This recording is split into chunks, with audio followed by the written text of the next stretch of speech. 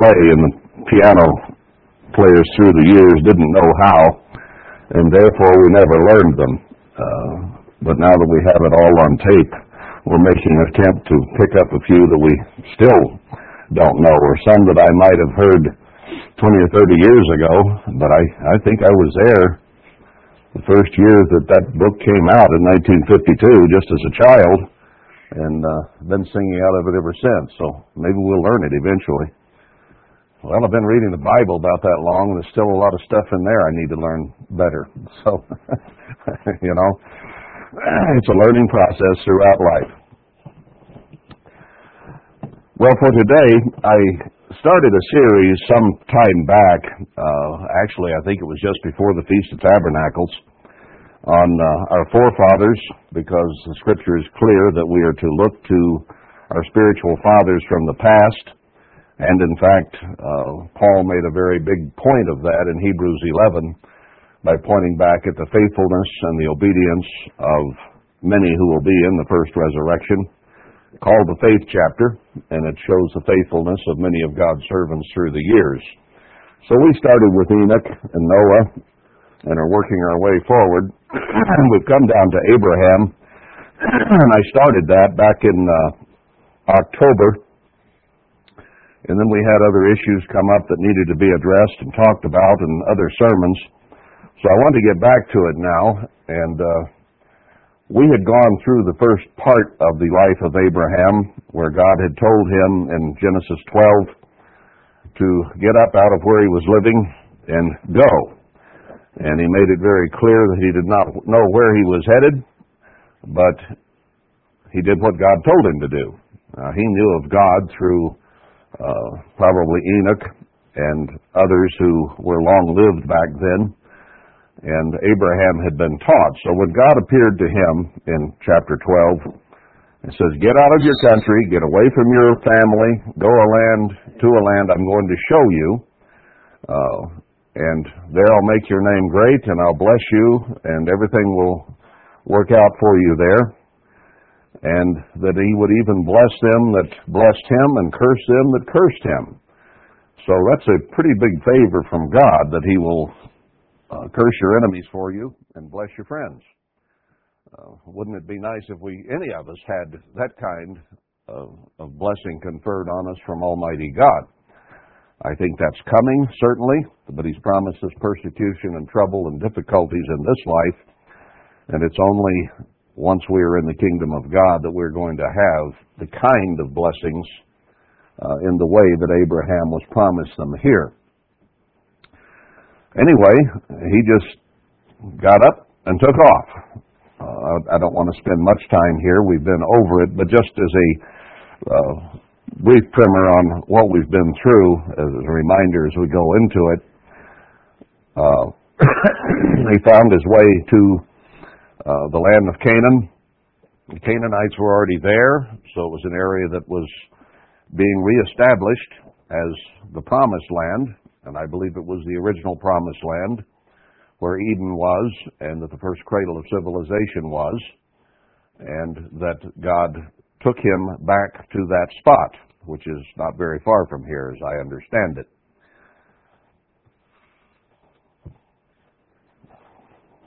Now, he told him when he got there that he was to look north, south, east, and west. You might remember that the promised land was fairly small in the beginning.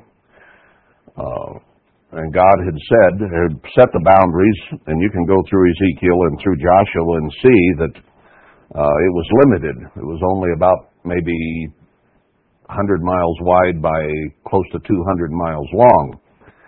That's rough figures. I don't remember exactly. I have figured it up. But there are several places in Deuteronomy and other places where God said that he would expand it, or that he might expand it. And certainly he has. I think we're looking at an expanded promised land. Most of Israel now is in northwestern Europe or here in North America, and this is by far the most blessed place on earth is the United States of America. Canada included, but there's no greater land on the earth in terms of resources and water and all of the things that God said would be in the promised land. So I do believe Abraham walked where we walk, and he's led us here on purpose to a land that has all the things that Deuteronomy 8 said it would have. You go to the Middle East and it doesn't have anything that God said would be contained in the promised land. So we find that Abraham had a relationship with Melchizedek, who was the Christ of the Old Testament, and he tithed to him. And one part of Abraham's character that I think we should examine here is that his nephew Lot was taken captive. Abraham summoned his forces, the people that were with him, and went after his captors, rescued Lot, and then Abraham would not take any of the spoils, lest people thought that the blessings he had came from man and not from God. So he put God first in his life very clearly, and he is the father of the faithful. He always put God first. Well, I say always, nearly always. There were a couple, 3 times when he equivocated a little bit. But God told him in chapter 15 that he would have children and he would be as the sands of the sea and so on. And he says, yeah, but I don't have any kids. How's this all going to happen? But in verse 6, he believed in the eternal and he counted it to him for righteousness. So he said, I brought you out of Ur of the Chaldees to this land to inherit it. But then he goes ahead and tells him that there's going to come a time when there'll be 400 years in captivity in Mitzrayim, or Egypt as we have called it. But after the 4th generation, they'll come out when the iniquity of the Amorites, while it is not yet full. So he made a covenant, told him he would have that land. Then we come down to 16, and Sarai at that time, his wife bore him no children. Her womb was closed. She was unable to conceive. And Abraham had moved when he was 75, or been given those blessings, or those promises from God. And now we find that he's 84 years of age, and has still got no son in his household, other than just those of servants and slaves. So here he is, 84, and they've been waiting for a child, and it hasn't happened. Now, he was 84 and apparently still quite capable of siring a child, because when Sarah told him, well, maybe God intended you to be the father, but Hagar is my handmaid, so maybe you should have a child through her. Maybe that's what God meant. You can begin to have all kinds of ideas over time when you don't get what it is you thought you were going to have. And God has made us a lot of promises here in this end time that we have to wait to be fulfilled, but when are they going to come? And it's easy to lose heart, to lose hope, to get sidetracked or lose focus. But he said those who endure to the end will be saved, not those who give up part way. So they kind of decided to do it their way here, and Abraham went along with it. And Hagar became pregnant, and then she immediately despised Sarah, or Sarai, she still was called, saying, I'm better than you because I have a child and you don't now. But God intended this. Now, bear in mind, it was not illegal back then to have more than one wife or to have concubines. So he wasn't illegal. I wouldn't say this was well advised necessarily, because the history of polygamy and concubinism is that women argue and fight and get jealous, and kids argue and fight and get jealous, and the inheritance is hard to divide up, and it just creates complications. So God intended from the beginning one man and one woman, but because of the hardness of hearts, he allowed some of these things, but all we have to do is examine the story and see that that didn't usually work out too well. And it didn't in this case either. Ishmael became very, very jealous of Isaac later on, because he was given blessings that Ishmael simply was not. Anyway, we come down to chapter 17, and the story is interesting here. He was 99 years old when God appeared to him and said to him, I am the Almighty God, walk before me and be you mature or upright or righteous or perfect, he says, and I'll make my covenant with you. And Abram fell on his face, and God talked with him, saying, my covenant's with you, and you shall be a father of many nations. Now, he was 99 years old at this point,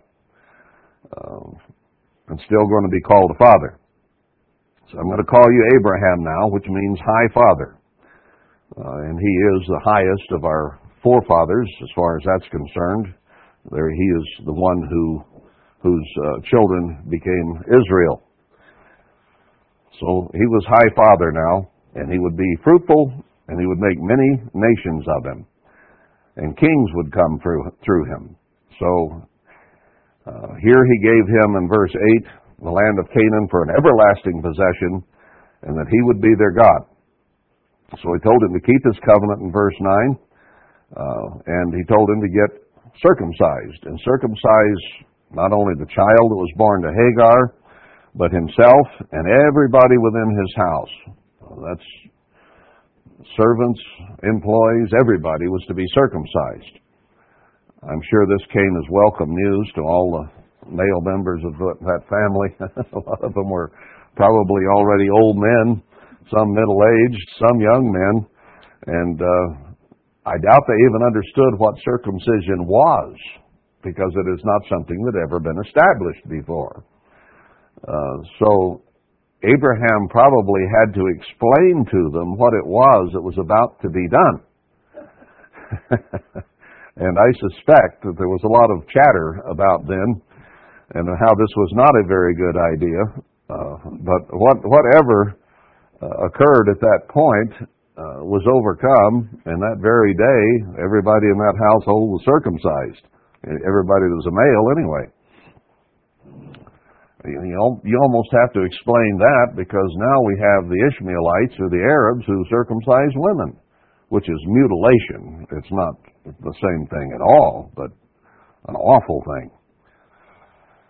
Anyway, he said, you don't call her Sarai anymore in verse 15, but Sarah will be her name. That means princess. Verse 16, and I will bless her and give you a son also of her. Yes, I will bless her, and she shall be a mother of nations. Kings of peoples shall be of her. Then Abraham fell on his face and laughed, and said didn't say it out loud, but said in his heart, shall a child be born to him that is 100 years old, and shall Sarah that is 90 years old bear? Now he laughed, and there was no censorship or censure here of him laughing, as it was a little later, as we'll see with Sarah. There are different types of laughter, and I don't know how much bearing that has on this. It may have just kind of struck him funny, where she was way past menopause, and Viagra wouldn't have helped him in the least. They were done. It was over. And yet God says you're going to have children, and that would almost sound like a joke. It could make you laugh pretty easily. I don't know how much disbelief was in his laugh, or it just struck him funny. Her laugh may have been different, as we'll get to. Maybe it was sarcastic. Maybe it was more disbelieving. It doesn't say that Abraham disbelieved. It just said he laughed. Struck him funny somehow. Maybe there was some disbelief there. I don't know. That's why we go back and examine these things, because Abraham was not perfect. He lied about Sarah being his wife, or half lied, but it still amounted to a lie. So he made his mistakes, just like we make mistakes, but he overcame his mistakes, and he served God with all his heart. And some of the mistakes here, like laughing, when you're told you're still going to have a son, Abraham. Now, he'd been told sometime after he was 75 that would happen. And Sarah would be a mother, and at 84, he engendered Isaac through Hagar, not Sarah. So here he is now 99, and all of that's behind him now. And God says, now you're going to have a child. He wound up having a lot of children, but a child was the point at that juncture. Now, let's weigh the both of them laughing in that sense against how long they waited and how faithful they were, and how after they got done with their laugh, they still believed, and it finally happened. So we have our ups and downs with faith and trust, and we have our weak moments, even as Abraham did. So we don't need to be discouraged. We just need to be sure that if we stumble a bit, if we fall, that we gather ourselves up, regather our focus, and go on to do what God wishes us to do as human beings. And that is to prepare to be the bride of Christ as part of the first fruits. And an end-time work which still must be done, that has not yet begun, but that will be before many more years go by. Anyway, he laughed. Verse 18, Abraham said to God, "Oh, that Ishmael might live before you." He says, are we making a mistake here? Is Ishmael the one that could get these blessings? That's the only way his mind at that point could try to grasp what he was being told. He knew he was beyond, and he knew Sarah was beyond. So he began to say, well, how could this be? So God said, Sarah will bear you a son in verse 19. And as for Ishmael, I've heard you. I'll make him blessed and fruitful and multiplying, and there'll be 12 princes from him. He'll be a great nation. But my covenant will come through Isaac, whom your wife Sarah will bear. Now Ishmael has indeed become 12 different nations of the Arab world, and they are wild asses of men, as God said Ishmael would be. And they have in mind to kill all Israelites on earth today, and they're infiltrating the Israelite countries to try to kill us off. So these jealousies that started way back then between Ishmael and Isaac are still with us today. So anyway, he circumcised them all. And then in chapter 18, the Eternal appeared to him in the plains of Mamre as he sat in the tent door in the heat of the day. So he saw them coming, and here is a characteristic of Abraham as well. He was a very hospitable man. He had guests coming, so he fetched water and washed their feet, gave them a place in the shade under the tree, and said he'd fetch a morsel of bread and comfort your hearts. So then he quickly had Sarah make 3 measures of fine meal and killed a calf, young and tender. That's more than a morsel. He kind of understated it. I'll give you a morsel to eat. And then he fixed them a fine banquet of fresh beef and bread and so on, along with butter and milk and the calf which he had done. So what does he tell us in the New Testament? That we're to be hospitable, that we're to be giving, that we're to be serving, that we're to be helpful. That's the way it will be in the kingdom of God. Everybody will be willing to help and strengthen and encourage and be hospitable to everyone else. And that makes for a peaceful society instead of everyone being greedy, grasping, and selfish as we are in our world today. You know, I don't want to live forever under today's circumstances, do you? In fact, there are days when I think I've almost about had enough already, just the way things are. I can't imagine living in a world, having never been around it, where there is total peace, happiness, security, no tears, no sorrow. It's hard to imagine. But when I look at the creation around us here that God has made, I know He's capable of that, just simply because of the things He has made, as Paul told us in Romans 1. So we can take hope in seeing the creation of God, that He can indeed make things beautiful and wonderful, and that without Satan around, human nature can also have some changes made and be changed to spirit nature, and then things can be happy and secure and peaceful. But I have to take it on faith. What did Abraham do? God said, get away from your family, get away from everybody you know, go where I'm going to send you, and I'll take care of you there. He just had to go. Did God give him all the answers? He didn't even tell him where he was going. He says, oh, just go look for this place that I'm sending you to. Go find it. And there's a real vote of confidence. Well, he wanted to test Abraham. He wanted to check him out. He wanted to see if Abraham was indeed the faithful one that he could build a nation through and set up as an example to the rest of the world. That's a big job. So he wanted to know. And that wasn't the last test he had. Anyway, he fed them, and then I believe that was certainly Christ who was there that day. It says in verse 11, they were old and well stricken in age, and obviously she was past menopause, as again mentioned. Therefore, verse 12, Sarah laughed within herself, saying, after I'm really old, shall I have pleasure, my Lord being old also?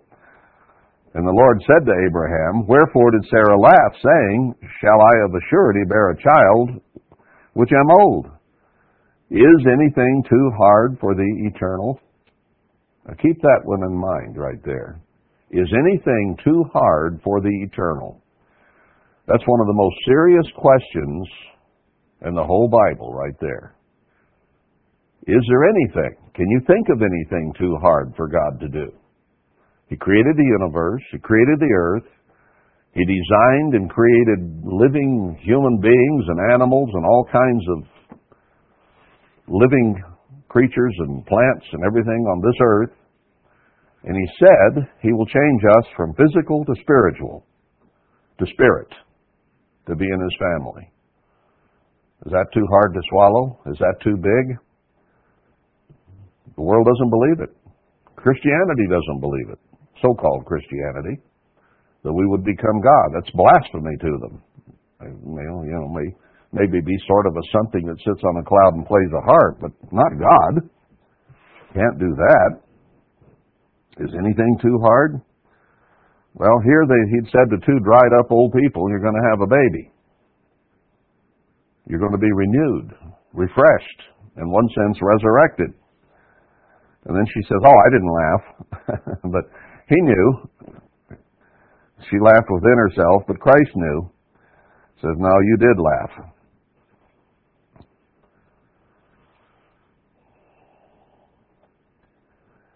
Verse 17, the Lord said, shall I hide from Abraham that thing which I do, seeing that Abraham shall surely become a great and mighty nation, and all the nations of the earth shall be blessed in him. For I know him. He had been observing Abraham's father, grandfather, all the way back to Shem and to Noah. And then he had been observing Abraham all these years. He says, I know him, that he will command his children. He'll take charge of his house. He won't have a bunch of rebels. I've seen his character. I've seen how he reacts under pressure. I know he'll have a good household, and his household after him, and they shall keep the way of the eternal to do justice and judgment, that the eternal may bring upon Abraham that which he has spoken of him. Now we're the children of Abraham, these many generations later. And God said that of Abraham's children there would be those who were faithful. Now we understand that Israel would not always be faithful at all times. Even earlier here in this story, he had told Abraham that his children would depart from God and be taken into captivity for over 400 years before they would be released and taken to a promised land. And then we all understand how they murmured against Moses later on after coming out of there with a great deliverance, and all had to die in the wilderness except for their children. But God knew that as people go, Abraham's children would be more faithful than anyone on earth to him, and that there would be a certain discipline there. Well, now for that prophecy to be fulfilled down through the ages, when Israelites now do number as the sands of the sea and the stars of the heavens, are there those who are faithful? Are there those who will obey God in the same way that Abraham did here in the end time?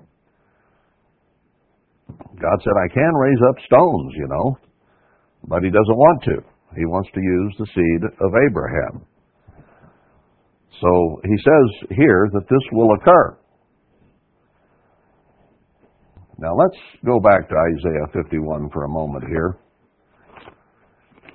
We read this at the beginning of this series, and I referred to it several times over the years. But let's understand the context of Isaiah 51. Here is an end-time prophecy about the church today, of the end-time people of God, the spiritual Israelites above the physical Israelites. And we've come to see very clearly in the Scriptures that the prophecies not only apply to the physical nations of Israel, which are going to be taken and snared and go into captivity very shortly now, but that he dealt with spiritual Israel, the church, first. And he sent the church, after Herbert Armstrong died, into spiritual captivity, spiritual sword, and spiritual famine and pestilence. A famine not of bread, as Amos says, but of the Word of God. So we've seen the church spewed out of God's mouth. We've seen it become sputum and vomit in the earth. And it's all predicted. So these horrible things that have occurred, God said would happen first to the church, and they have. Now the nation, physical Israel, is next in line to go into physical captivity and the sword and famine and pestilence. And that could start any time now when the economy collapses, as Zephaniah 1 says it will. And it is right on the verge of it right now. And in fact, many on the internet are saying it could happen within the next 20 days between now and the inauguration. And others say it's a little further off, and you get opinions from different people. But there are a lot of people who recognize that as deeply as we are in debt and the problems that we have with the monetary system, that a great collapse is coming. So it's not just prophetic news now. There are a lot of people out there who grasp that we are in a world that is in deep, deep trouble from an economic standpoint, and when it does occur, it's going to send the world into a tailspin, and especially the nations of Israel, as God says, which will be taken captive. But here in Isaiah 51, it is an end-time prophecy. It's a time when God is going to begin a renewal. Now notice what he says, chapter 51. Hearken to me, you that follow after righteousness. Now who is that other than the church of God? And what's left of it, at least. And there are still some who are trying to follow righteousness in spite of the Takaches taking the church into Babylon and back into churchianity. So there are still those who are following after righteousness. So it has to be talking to those who are doing that, right? Are the Chinese following the righteousness of God? How about the Ethiopians? How about you name it? No, only those who have the truth. God gives His Spirit to them that obey, and we must worship in spirit and in truth. So when he says follow after righteousness, it's the righteousness of God that people are following. So if we have the truth of God, and we're seeking to be righteous, then this is speaking to what's left over of the church. Hearken to me, you that follow after righteousness, because Isaiah is an end-time prophecy. I mean, it ends with Christ being here on the earth and the millennium and people coming to worship before Him and the Father on a daily basis, even as Zechariah 14 does. So this is the end-time church. Look to the rock whence you were hewn, and to the hole of the pit where you were digged. So he tells those in the end who would be seeking righteousness to check out where they came from, okay? Where was that? Look to Abraham your father, and to Sarah that bore you. For I called him alone, and blessed him, and increased him. He was the only one of that generation that God called in the way that he did, and made his covenant and his promises to Abraham. Now, notice what he says after that. For the Eternal shall comfort Zion. Now we know from Hebrews 12:22 and 23 that the church, Zion, and Jerusalem are all the same. Spiritual Jerusalem, the church, who come before Christ and the Father, as it makes it very clear there. So in the Old Testament prophecies, Zion and Jerusalem are code words for the church, spiritual Israel as well as physical Israel in a different sense. So he's yet going to comfort the church, those who are following after righteousness.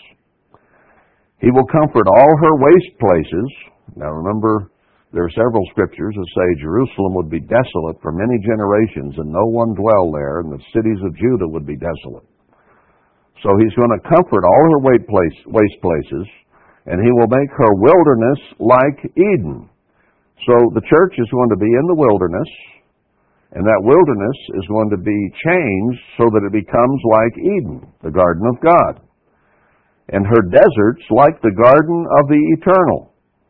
So he tells her to go into the wilderness and dwell, even in Babylon, there in Micah 4. He says, joy and gladness shall be found therein, thanksgiving, and the voice of melody. Now we're here at a time when God is going to begin to blow the whole earth apart, not just the church. He's going to shake nations, mountains. The whole earth is going to be shaken. But he's going to take his people to Zion, a physical place, and they represent Zion as spiritually. He's going to take them there, and he's going to bless them and make the wilderness and the desert that he sends them to like Eden. Now, years ago, we thought that was in Petra in the Middle East. I've been there. I don't believe that's the spot anymore. I believe it's right near here, the true Zion. It is the joy of all the land and has the towers that you can count and is a beautiful place. So God is going to bring his people to a wilderness and desert area and make it like Eden so that everything is just like it was with Adam and Eve. Perfect conditions. Why? It's a prelude to the millennium. It's to be used as an example by the two witnesses to show the world how it can be if you will obey God. They won't. They will deny the witness that is put before them, but you've got to have something to show them that who God is and what God can do. So he's going to gather his 10% remnant of faithful people that were scattered around the earth as a church, and he is going to bless them the way he did Adam and Eve. He says down in verse 5, my righteousness is near, my salvation is gone forth, and my arm shall judge the people. So it gives you an idea of the context here of when he's talking about. When his righteousness is near. His righteousness isn't here yet, is it? He's not here yet. And you don't see much righteousness on the face of the earth. But it is near. It isn't very far away. It isn't very long. And his salvation is gone forth. My arm shall judge the people. Well, he hasn't started doing that yet. He started judging the church, because now is the day of salvation for us. But he hasn't started judging this whole world yet. The coast shall wait on me, and on my arm shall they trust. Lift up your eyes to the heavens, and look upon the earth beneath. For the heavens shall vanish away like smoke, the earth shall wax old like a garment, and they that dwell therein shall die in like manner. But my salvation shall be forever, and my righteousness shall not be abolished.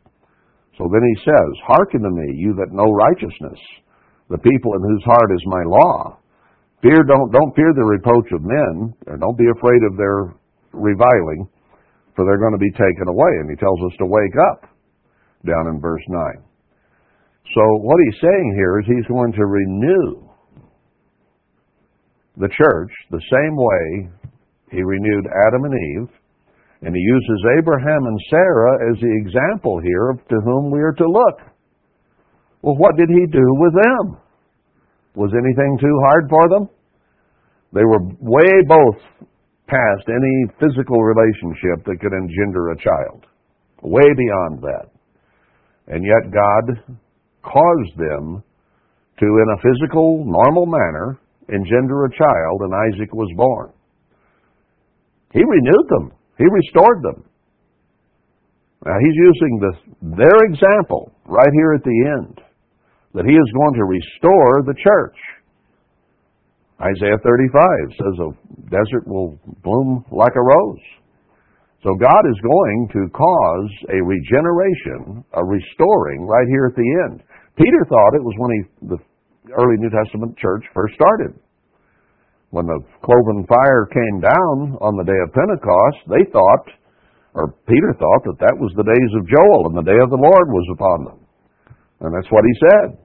And in a minor fulfillment, that was true. But there's a bigger one yet coming, where the young men and the young ladies and so on will dream dreams, and God is going to do signs and wonders and so on. So he says, look to Abraham and Sarah. He brought them back from the dead, physically, in that sense, in order to have children. Now, Sarah only had the one, but after that, Abraham went on, married Keturah, and had lots of kids and other concubines.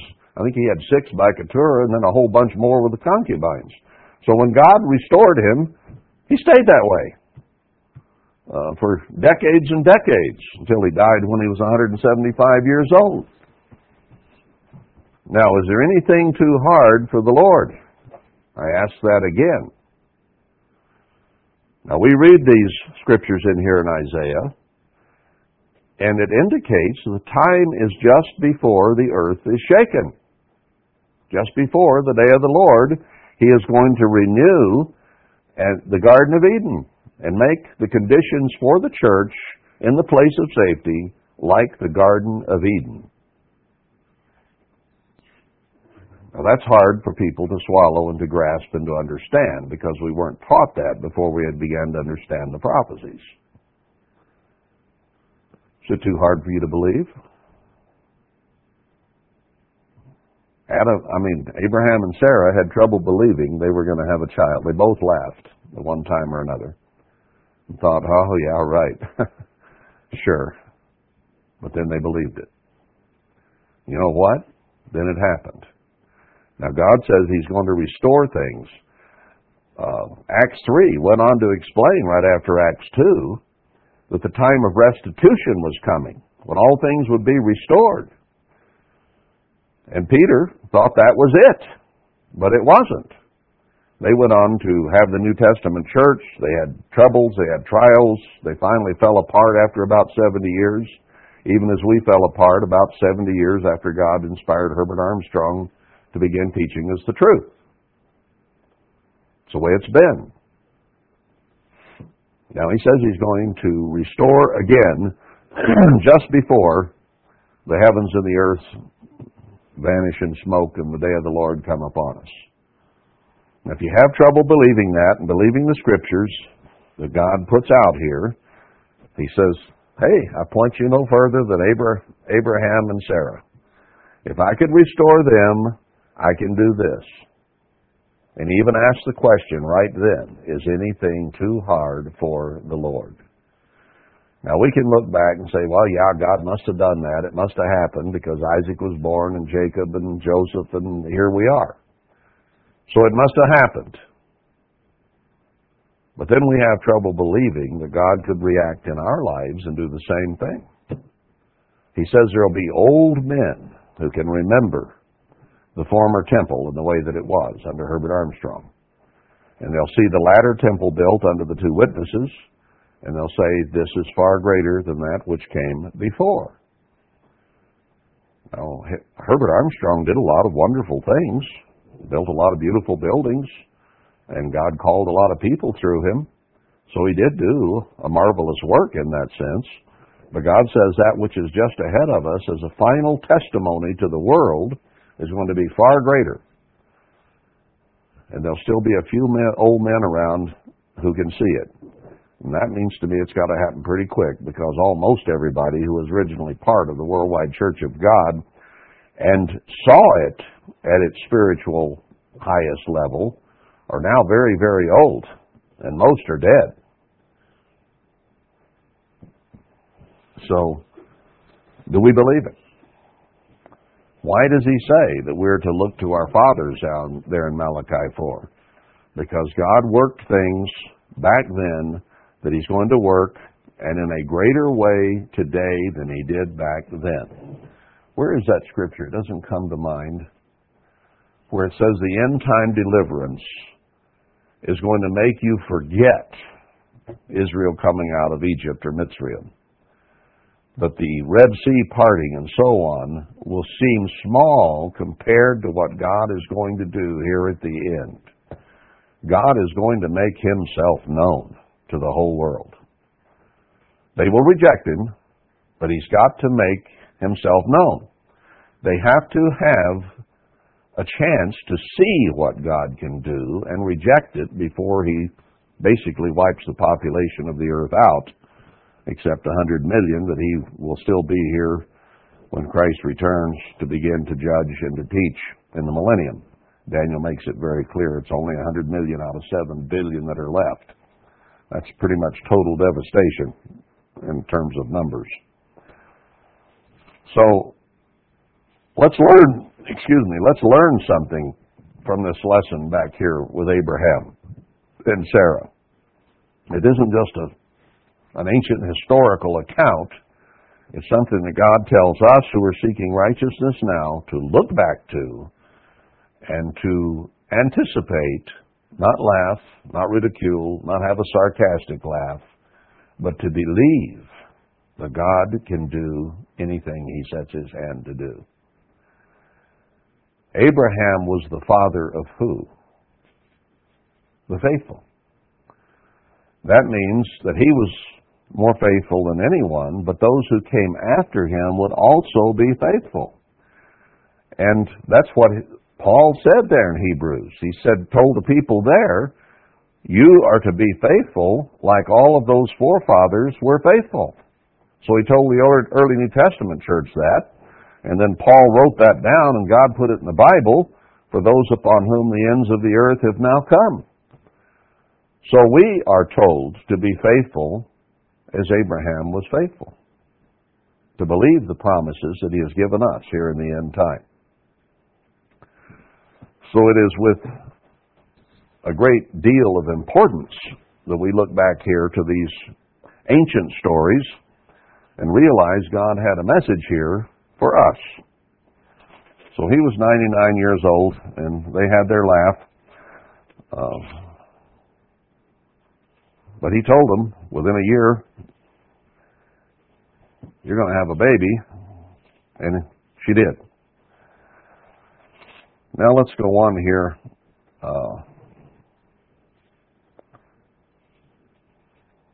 I had gotten up to where? Oh, we've got the story of Sodom and Gomorrah coming up here. And there's something in Abraham's character here that I think I'll point out too. I'm not going to read all of this word by word. We went through this story several years ago, word by word. But Sodom and Gomorrah were the San Francisco of the day. They were the New York and the Miami of the day, or Charlotte, the Queen City, and it's known for its homosexuality. But Sodom and Gomorrah were almost totally perverted. God said, I'm going to wipe them out. Well, Abraham's nephew Lot lived there, and Abraham approached God and says, you're not going to really wipe all those people out, are you? Now, Abraham may have had, living in the society he was in, he had a concern and a compassion on people.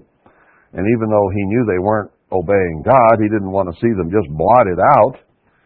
So we find within Abraham's thinking and reasoning capacity an attitude of compassion and concern for others. Just as he had put his own life in jeopardy in going after and rescuing Lot from his captors. He was willing to put himself on the line with God here. And says, well, do you have to destroy it? What if I find 50 people that are righteous there? God said, oh, okay. And he went through this thing till he finally got it down to 10, I think it was. And they weren't to be found. So Lot and his family were there, and God sent 2 angels. And to show you how depraved they truly were, and they wanted the 2 men who came, the angels who had come to visit Lot, and to tell him to get out of there. And Lot even offered 2 virgin daughters that he still had left, and they didn't want them. They were so perverted, they wanted the men. Now, Lot had a bigger family there. It said these 2 hadn't known a man or were still virgins, but he had sons-in-law. So he had other children there, and sons, it says as well in the story, and they didn't pay any attention to Lot. So Lot even offered those 2 daughters, and they didn't want them. And then the angel struck all those men blind. They couldn't even see. And that didn't even back them off. They were still groping for the door and trying to get hold of those 2 men, even when they couldn't see. Well, that's pretty nasty stuff. Pretty perverted. Anyway, God decided to wipe it out. But Abraham did try to intervene on the behalf of those people. And as we know the story, Lot got out. His wife got turned into a pillar of salt because she looked back. And after all those warnings, she still couldn't divorce herself from the society she was living in. And when God tells us, get out of Babylon, don't be partakers of her sins and her plagues, how hard do we find it to divorce ourselves from the culture and the world that around us that is ungodly? We watch all kinds of sin on TV and on computers and wherever we find to watch it or go see it or whatever. God says, that's not the way to live. Get away from it. Don't look back to it. Let's not be the way the world is. But anyway, Sodom and Gomorrah were destroyed. Then Abraham lied about his sister. She was his half-sister, but not his full sister. She was also his wife. And even when Abimelech got upset about that, if you remember the story, that he had been lied to, he was scared to death that he would have been punished by God for touching another man's wife there. Abraham made up with him. They got along, and even when there was a contest over a well that Abraham's men had dug and Abimelech's men claimed it, Abraham gave an offering and settled it with Abimelech and so on. So he was willing to be fair, not to be greedy. The story also of Lot. When Lot wanted the best land, Abraham said, take your choice. He was not a greedy, selfish man. Now, God blessed him with lots of gold and silver and lots of animals, and he was a very, very wealthy man. But he was not a greedy man, and he was willing to say, okay, you have first pick. Go for it. And Lot took the choicest land, and Abraham took that which was not as good. So, are there some characteristics back there with Abraham that we need to be thinking about and mimicking, doing as he did? Anyway, chapter 21, at a set time Sarah conceived and bore Abraham a son in his old age, at the set time which God had said. And they called his name Isaac. She named him Isaac because Isaac in Hebrew means laughter. We laughed at first, but now I'm holding the baby. So let's remember our reaction when we were told all those years ago we were going to have a baby, and now here he is. They called him laughter throughout his entire life. He didn't laugh on the 8th day, though. He got circumcised. And Abraham was 100 years old, verse 5, when Isaac was born to him. And Sarah said, God has made me to laugh so that all that hear will laugh with me. So she says, it's all happy laughter now. And I'm going to name him Laughter. And every time Isaac's name comes up, we'll share this story throughout the rest of my life. And she had borne a son in her old age. So he grew and was weaned. And they had a great feast that day in verse 8. But Hagar was not happy. She had been mocking. And she said to Abraham in verse 10, Cast out this bondwoman and her son, as Sarah did, for the son of this bondwoman shall not be heir with my son, even with Isaac.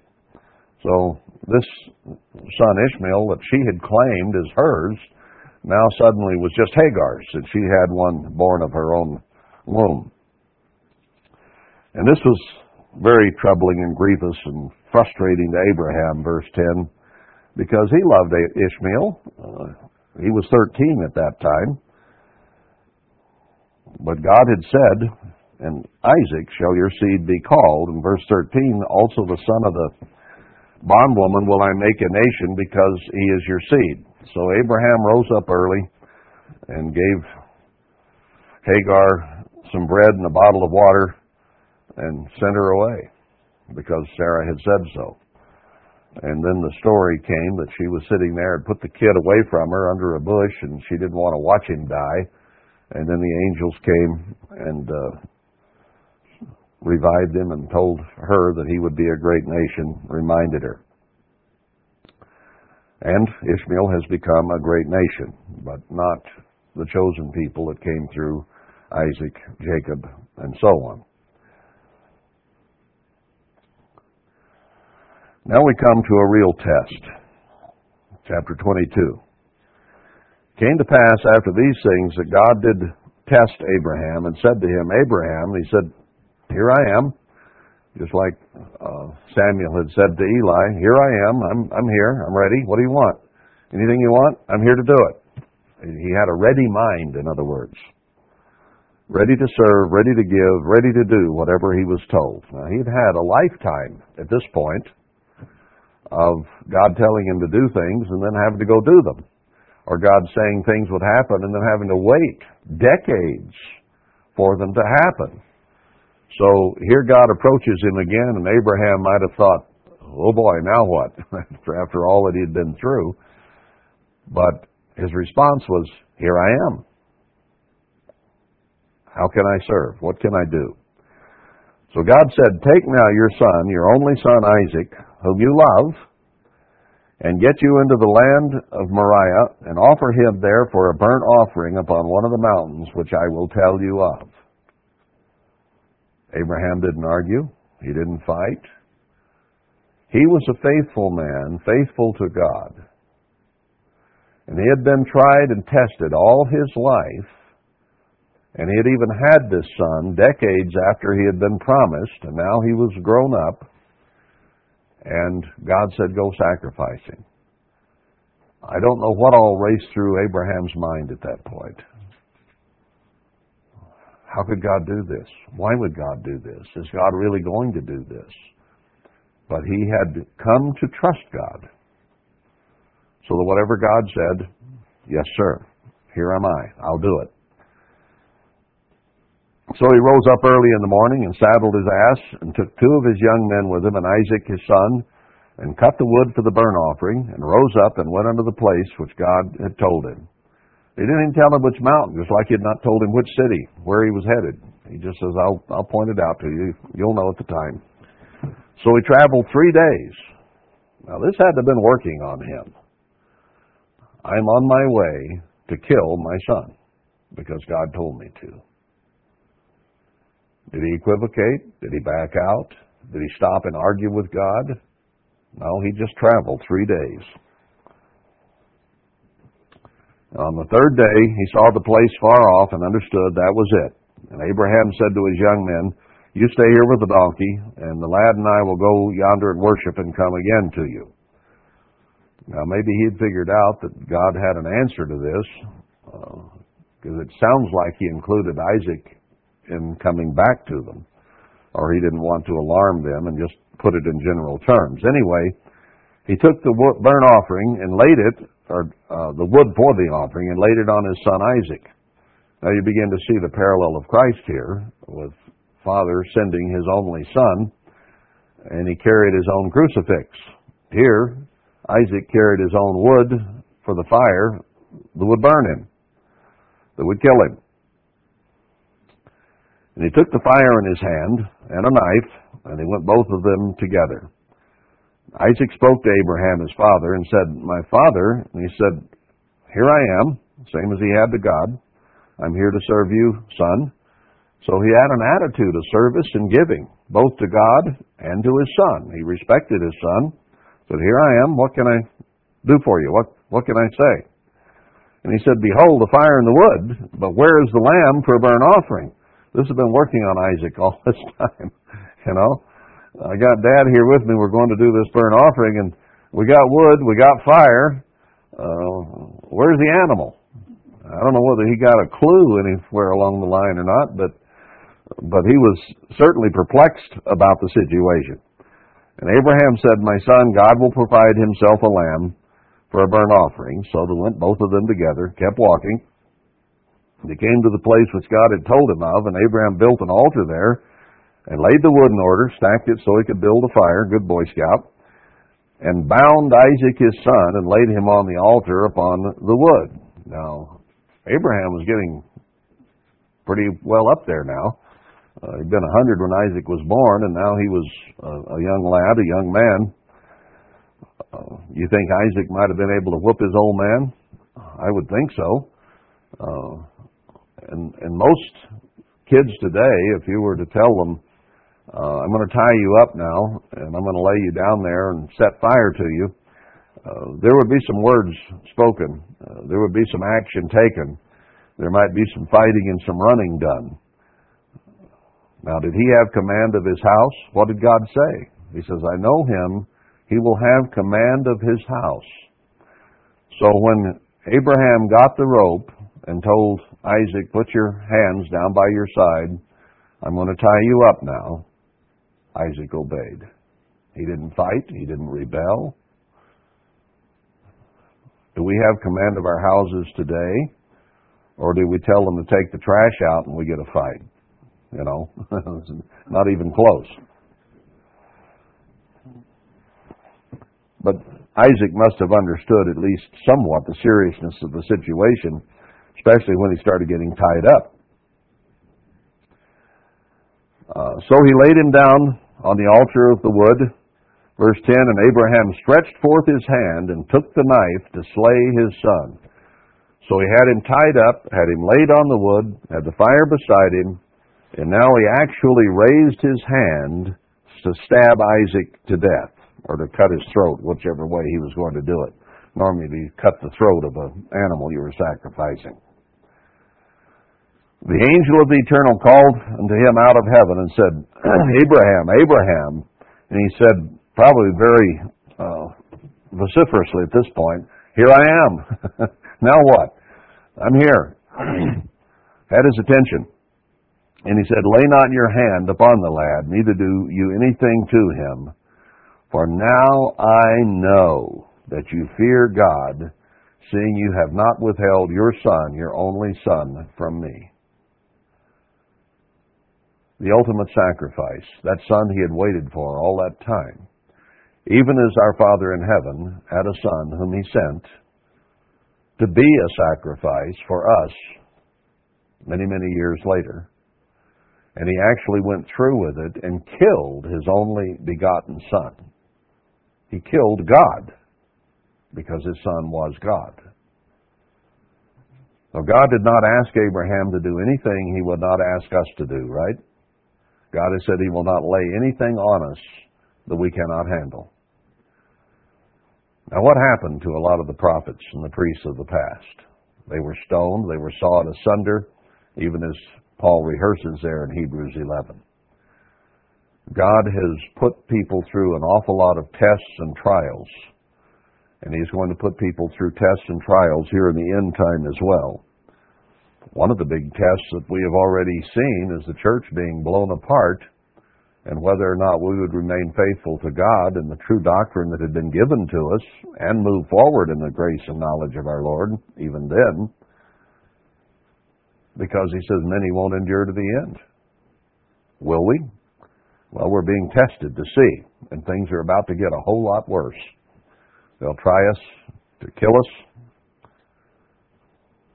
just as Abraham was told to kill his son. So Abraham looked up, and God did provide a ram, just like he had told Isaac. There was one hooked in the brush on his horns, probably a desert bighorn, like we see up here on these cliffs. And he offered him for a burnt offering.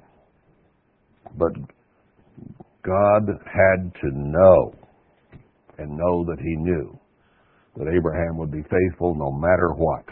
He says, now I know that you fear God, and you're willing to give anything.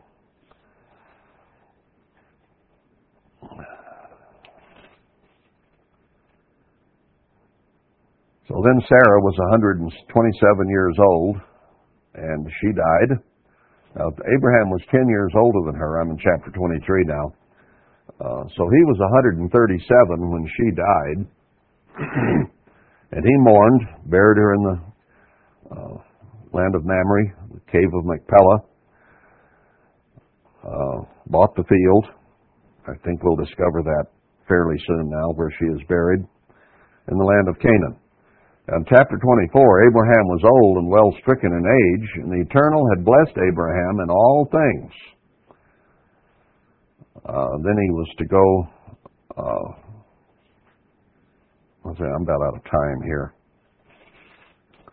We won't get down to quite the end of this story, I guess. Well, let's just summarize and get on through here. Abraham was concerned because his son Isaac was to be the father of many nations, so he wanted to be sure that Isaac had a good wife. So he didn't want just any woman from the Canaanites there to marry Isaac, so he sent his trusted servant down to his kinfolk to try to find a wife. And the guy prayed about it. He was concerned. He thought he'd been to go find a wife for your master's son, and he knew the story. Abraham had certainly told him the story over the years of the promises that God had made to him concerning Isaac. So he prayed, and then Rebekah showed up, and she immediately began to be the kind of woman that you would be looking for. She saw the servant standing there and said, "Hey, I'll get you some water." And then she ran and fetched water for his camels. How many young gals do you know today that would have that kind of an attitude? This is our well, go away. Or get it yourself, buster, who do you think you are? Be the modern American girl. We're not taught to serve and to give by families much anymore. But she obviously had high character and had been raised right. So she was willing to do whatever she could for this stranger. And then he gave her an earring and a couple of bracelets, gold ones. And then she ran to tell her parents that this man was there and that he needed a place to stay. So her brother came out and said, "Yeah, we got room for you. We got food for your camels. We'll take care of you." What a hospitable family. So God tells us in the New Testament that we're to be hospitable. Well, here you have Abraham, his servant, and the family of the woman who would become Isaac's wife and become the mother of Israel. He told him, the family, when he got there, "No, let's don't eat yet. I got a story to tell you." So then he told him all about Abraham and how he had been sent and what he was looking for and how pleased he was that Rebekah had such a wonderful attitude and seemed to be an answer to prayer. And she was. So then he gave them all kinds of gifts and so on. And so they talked, and then he stayed the night, and the next day he says, "I'm ready to go back to Abraham. I need to get back and tell him the good news that I found a wife for Isaac." And they says, "Well, can you at least give us 10 days to say our goodbyes and have a party and get her ready for the trip? And he says, I need to go. Now, here was Rebekah going to marry a man she'd never met, didn't know of until this servant showed up probably.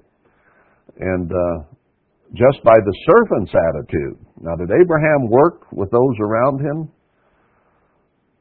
so that the servant had the right kind of an attitude?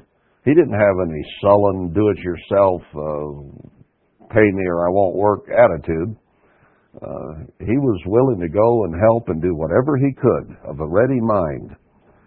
And they said, well, if you got to go that quick, I guess you got to go. Can we at least ask Rebekah what she wants? And they said, you want to go with this man? She says, all right, I'll go.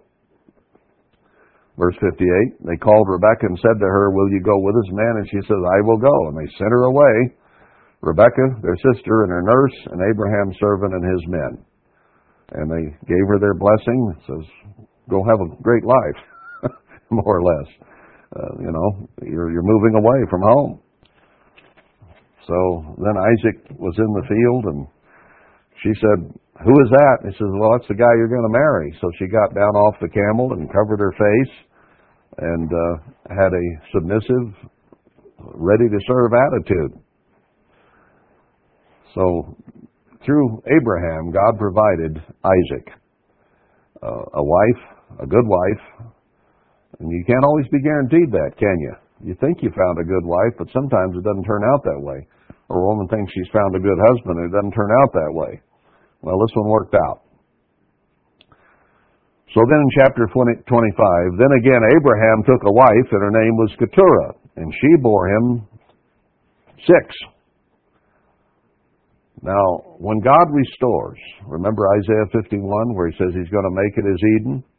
When he restores the church and uses it as an example of a mini millennium, just as the earth is going to be shaken and torn, and the day of the Lord is coming, those people are going to continue in that until Christ returns and they're changed, and then the whole earth is going to be made millennial. So he's going to start with a small resurrection or restitution of the way things were.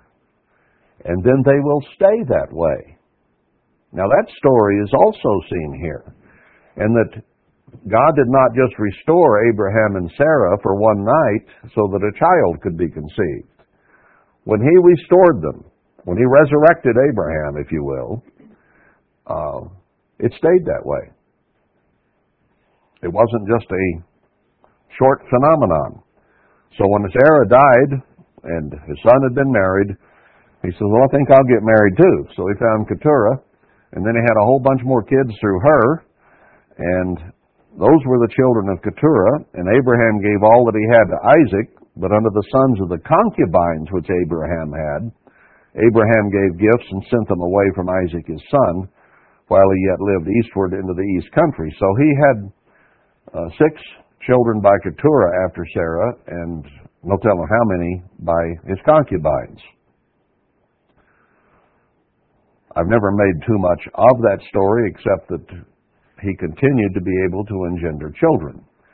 But when you tie it with the end-time prophecies of how God is going to restore things to the church, and they're going to stay restored in a place of security and safety for his people, then this story makes more sense. But Abraham was restored, and he stayed that way. And he's going to restore his church now that it's been scattered. And a 10% remnant is going to gather to build the temple, to build Jerusalem, and to prepare the way. And then the 2 witnesses, when the abomination is set up in the temple, will begin to preach.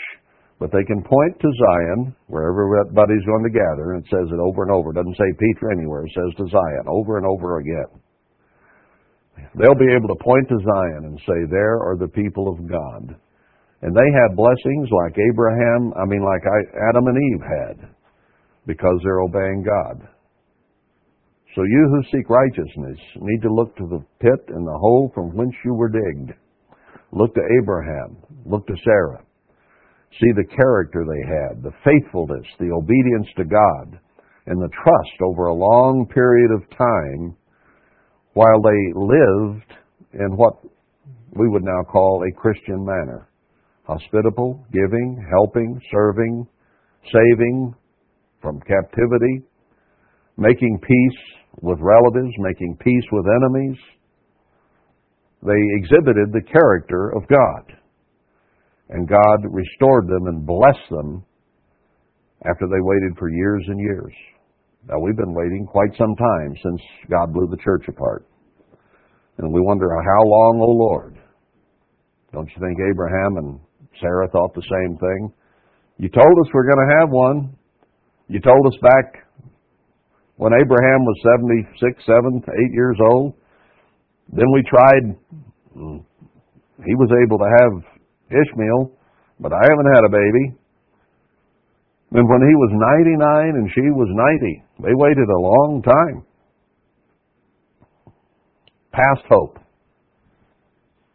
Well, look at how bad this church is scattered now and how many people are falling away and dying and what's left. And out of those, God said He's from around the world going to gather 10% to do the end time work and to preach the gospel around the world as a witness, and then the end shall come. Obviously, it has not been done yet because the end hasn't come. And those who are going to preach it aren't even on the scene yet. But it's got to happen soon, because He says there'll be old men who saw the former temple under Herbert Armstrong at its height, at its best, which is probably the 50s and 60s, before it began to deteriorate spiritually. Aren't too many around now. All the old evangelists are dead, nearly all of them. So it can't be long until God turns it around. Can we wait that long? Can we be faithful? Can we be patient? Can we be obedient? Can we say, here am I?